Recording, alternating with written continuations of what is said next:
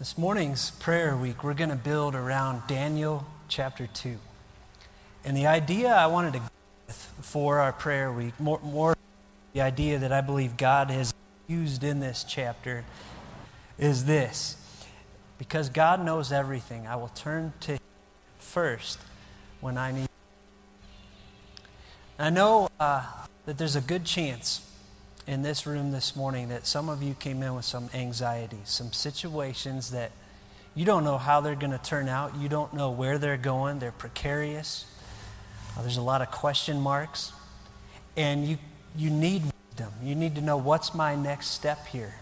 What do I do now? If that's you, this chapter is for you. And I want to introduce you to a king that you might be able to relate to. We're going to turn to Daniel chapter 2, verse 1. It says this about the king of Babylon. In the second year of his reign, Nebuchadnezzar had dreams. His mind was troubled, and he could not sleep. You ever been there? I got up about 3 in the morning last night thinking about some stuff, and I swear this wasn't like, hey, maybe I should get up at 3 just so I have something to talk about. It's like... Yeah, it's one of those nights. I got some things going through my mind. It's a little bit hard to get back to sleep. Pulled out my Bible and prayed and got back to sleep about 4:15. You've had those nights where something is weighing on you. It says here that his is troubled. It was the heads of kings rest uneasily.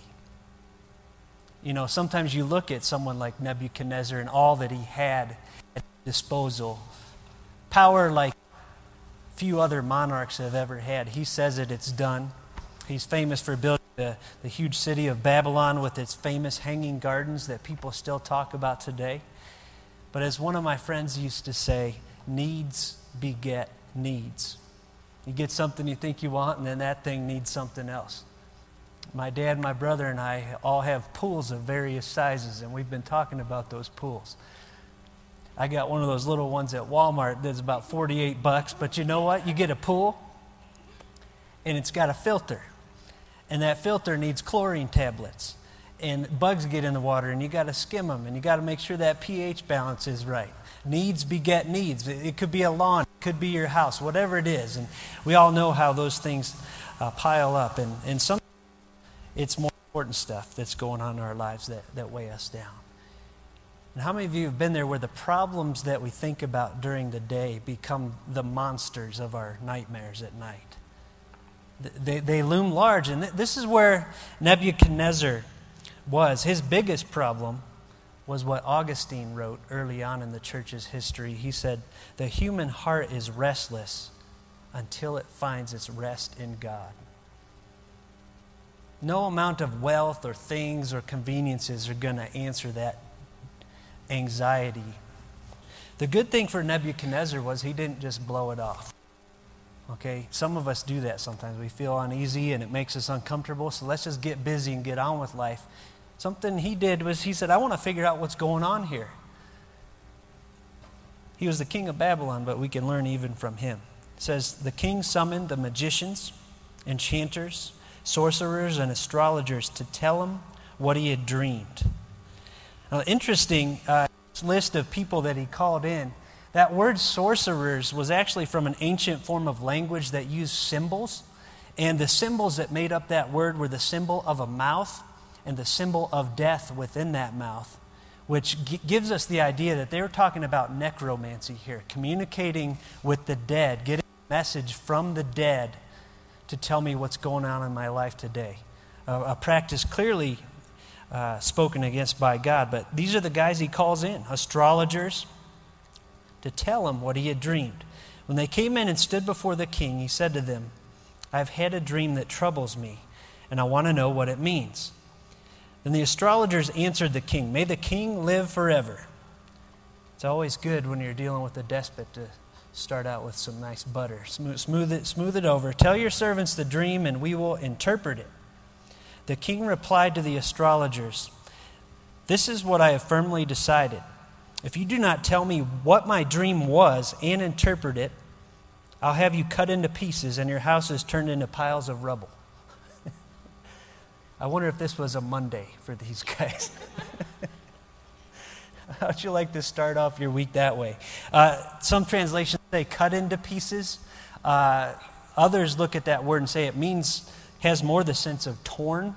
And they've looked back at some practices where empires at that time would find 4 trees that are relatively close together, and with great power and might from many strong men, they would bend them together and tie them at the top. Then they'd get whoever it's talking about being torn to pieces and tie one limb to each tree and slice that rope at the top. This is a bad day for these guys. And did you notice what he said? He didn't say just, hey, tell me what it means. I want you to tell me what it was. See, these guys had all sorts of encyclopedias, if you will, and places they could turn. Oh, he dreamed about a moon, that means this. He dreamed about a fish, that means this. But Nebuchadnezzar's getting kind of skeptical. Like, how do I know these guys are even telling me the truth? I'm going to put them to the test. You don't just tell me what it means. You tell me what my dream was. How would you feel in that situation? You talk about, in earthly terms, an impossible situation, right? But here's the good news. If you tell me the dream and explain it, you'll receive from me gifts and rewards and great honor. So tell me the dream and interpret it for me. They know this is impossible, so they say, one more time, let the king tell his servants the dream, and then we'll interpret it. Help us out a little. Throw us a bone. Just tell us what it was, and we'll break it down for you. Then the king is on to them. He says, I'm certain that you're trying to gain time, because you realize that this is what I firmly decided. If you do not tell me the dream, there is only one penalty for you. You've conspired to tell me misleading and wicked things, hoping the situation will change. So then tell me the dream, and I'll know that you can interpret it for me. Stop calling for time. You can see the anxiety level rise. This is an impossible situation in earthly terms. And I love verse 10 because rarely will you get an admission like this from folks that don't worship the true God. But listen to this in verse 10. The astrologers answered the king, there's no one on earth who can do what the king asks. They're saying we can't do this. No king, however great and mighty, has ever asked such a thing of any magician or enchanter or astrologer. What the king asks is too difficult. No one can reveal it to the king except the gods, and they do not live among humans. King, we're going to put our cards on the table. We cannot do this.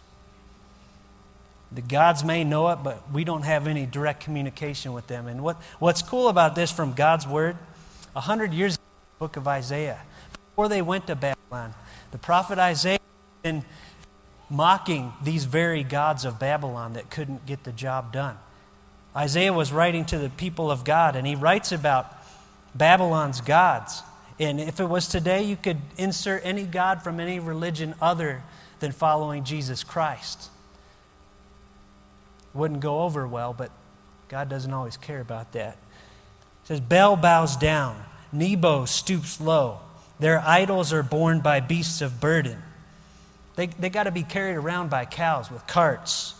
The images that are carried about are burdensome, a burden for the weary. They got to work to carry their own gods around. Carrying their own gods around wears them out.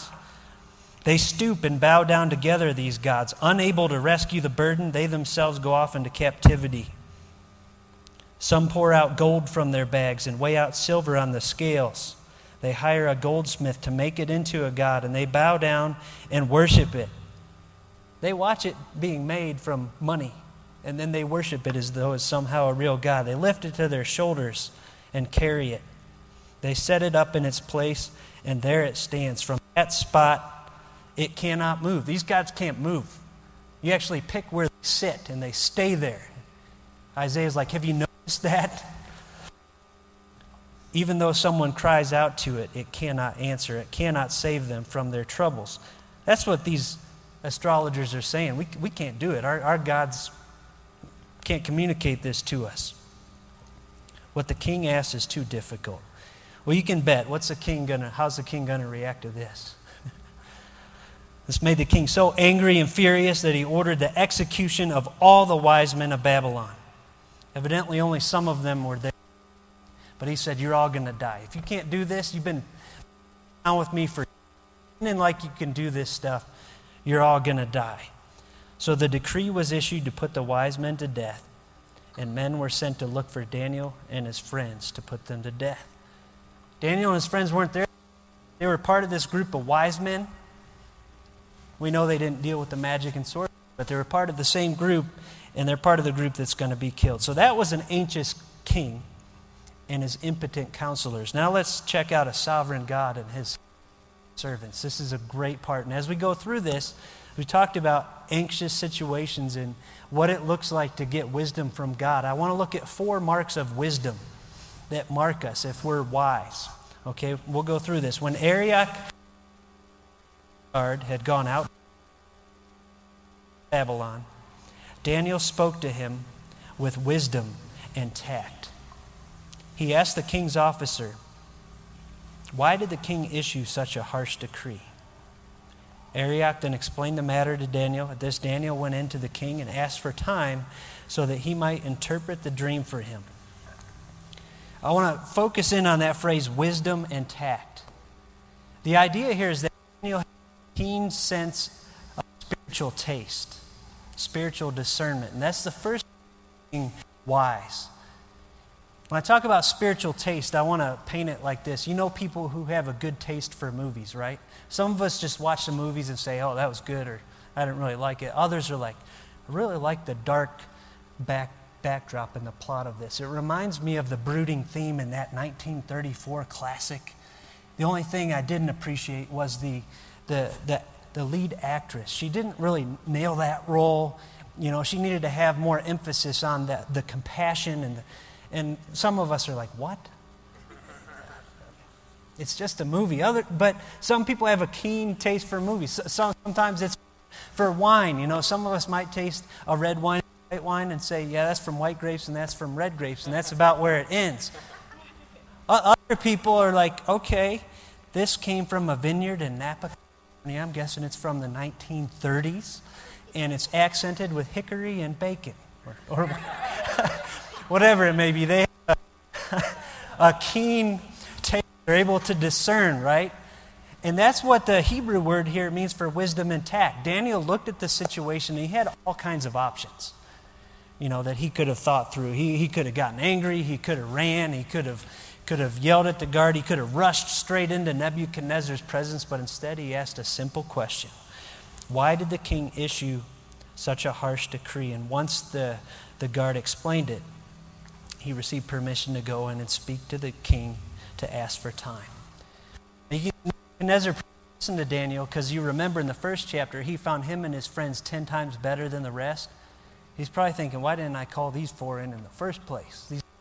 The cream of the crop. So he listens. So that's the first thing. Have a keen sense of spiritual taste. Don't just settle for right and wrong. Settle for what's best in a situation. Go for what's best. God to show you what is best in that situation you're in.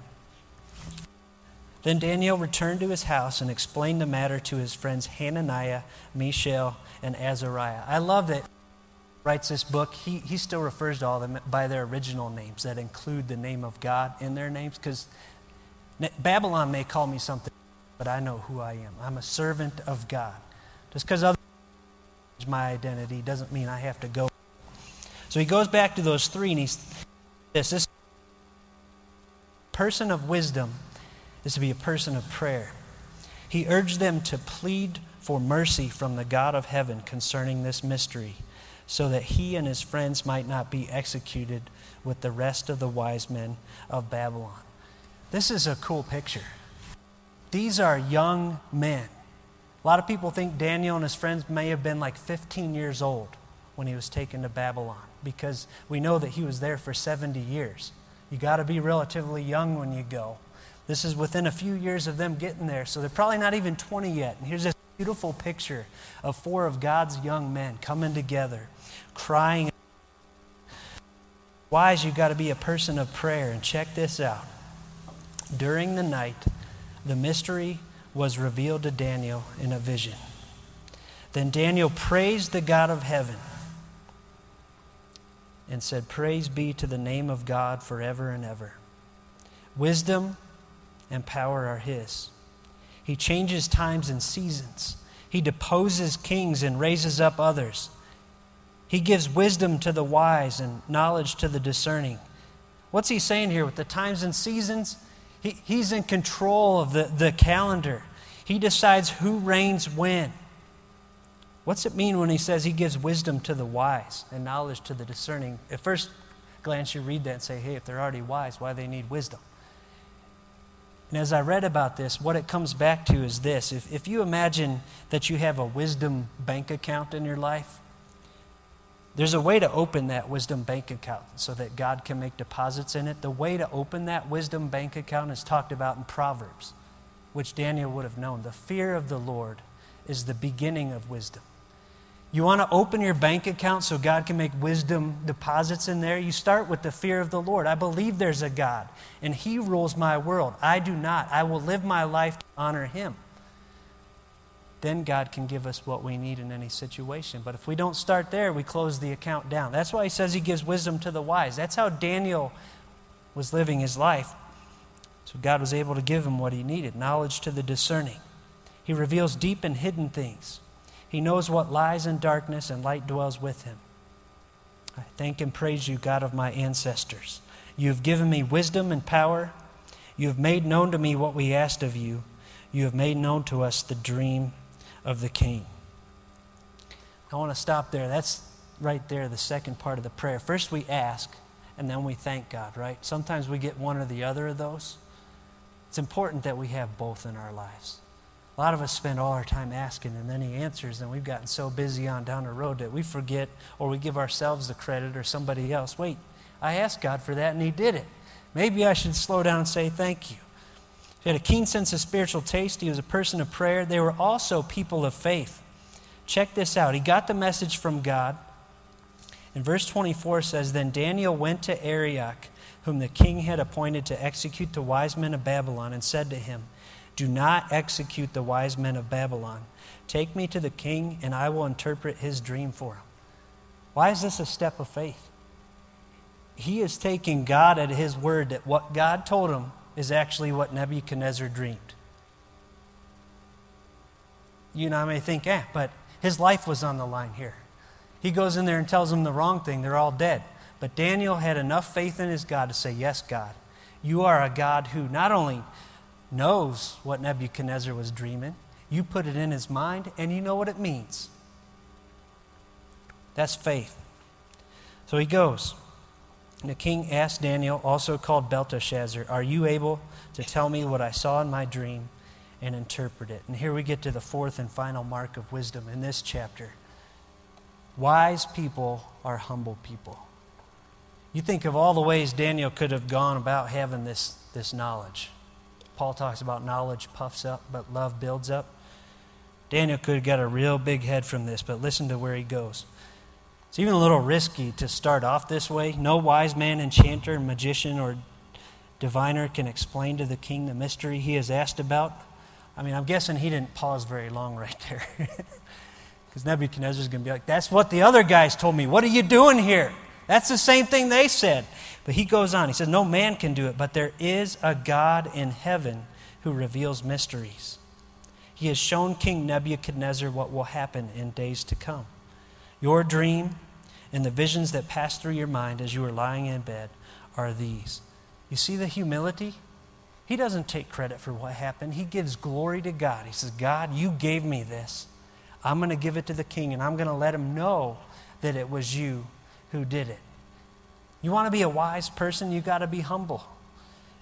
And I think about this especially since they're probably in their teens. That's a hard season of your life to be humble sometimes, isn't it?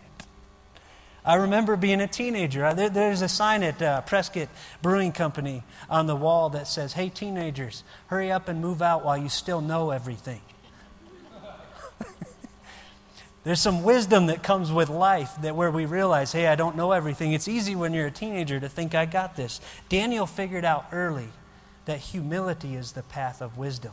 And I'd encourage you right there, we got a couple young folks in the front row. Be humble. Part of being wise is saying, hey, there's a God who knows more than I do. I should seek him and see what he wants and follow his path. So those are the 4 marks. Now let's look what happens.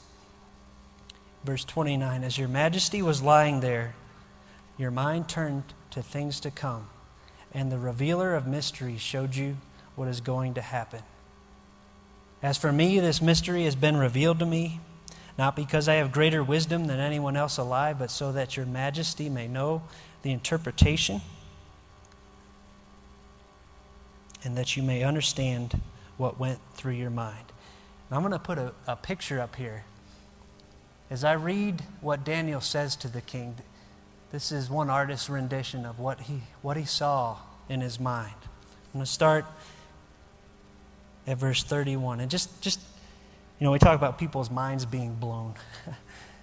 Just think about being Nebuchadnezzar as you're sitting there listening to Daniel. You dreamed this, you have told no one, and Daniel's about to tell you exactly what was in your mind. Your majesty looked, and there before you stood a large statue, an enormous, dazzling statue, awesome in appearance. The head of the statue was made of pure gold, its chest and arms of silver, its belly and thighs of bronze, its legs of iron, its feet partly of iron and partly of baked clay. While you were watching, a rock was cut out, but not by human hands. And by now, can't you see Nebuchadnezzar leaning in like eyes big? Where'd this guy get this? While you were watching, a rock was cut out, but not by human hands. It struck the statue on its feet of iron and clay and smashed them. Then the iron, the clay, the bronze, the silver, and the gold were all broken to pieces and became like chaff on a threshing floor in the summer. The wind swept them away without leaving a trace, but the rock that struck the statue became a huge mountain and filled the whole earth. There's the dream. Daniel nailed it, otherwise Nebuchadnezzar would have interrupted him at any point. Nebuchadnezzar knew it was right, so Daniel's going to move on to the interpretation. And we're going to go back to the text, verse 36. You got that picture in your mind. Daniel's going to tell him what it means. This was the dream, and now we will interpret it to the king. You, majesty, are the King of kings. The God of heaven has given you dominion and power and might and glory. You're not so powerful because of you. God allowed you to have this spot, Nebuchadnezzar. In your hands he has placed all mankind and the beasts of the field and the birds in the sky. Wherever they live, he has made you ruler over them all. You are that head of gold. After you, another kingdom will arise, inferior to yours. Next, a third kingdom, one of bronze, will rule over the whole earth. Finally, there will be a fourth kingdom, strong as iron, for iron breaks and smashes everything. And as iron breaks things to pieces, so it will crush and break all the others. Just as you saw, the feet and toes were partly of baked clay and partly of iron, so this will be a divided kingdom, yet it will have some of the strength of iron in it, even as you saw iron mixed with clay. Now, we're not going to go into every detail of what this means, but back to the picture for just a second. I agree with the majority of commentators that what Nebuchadnezzar saw was the course of history. The golden head was Babylon and his empire. It was to come to an end.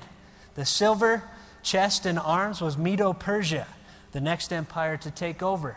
The bronze stomach was Greece, and as you get into the iron legs, you're talking about Rome, which officially ended about 476 AD.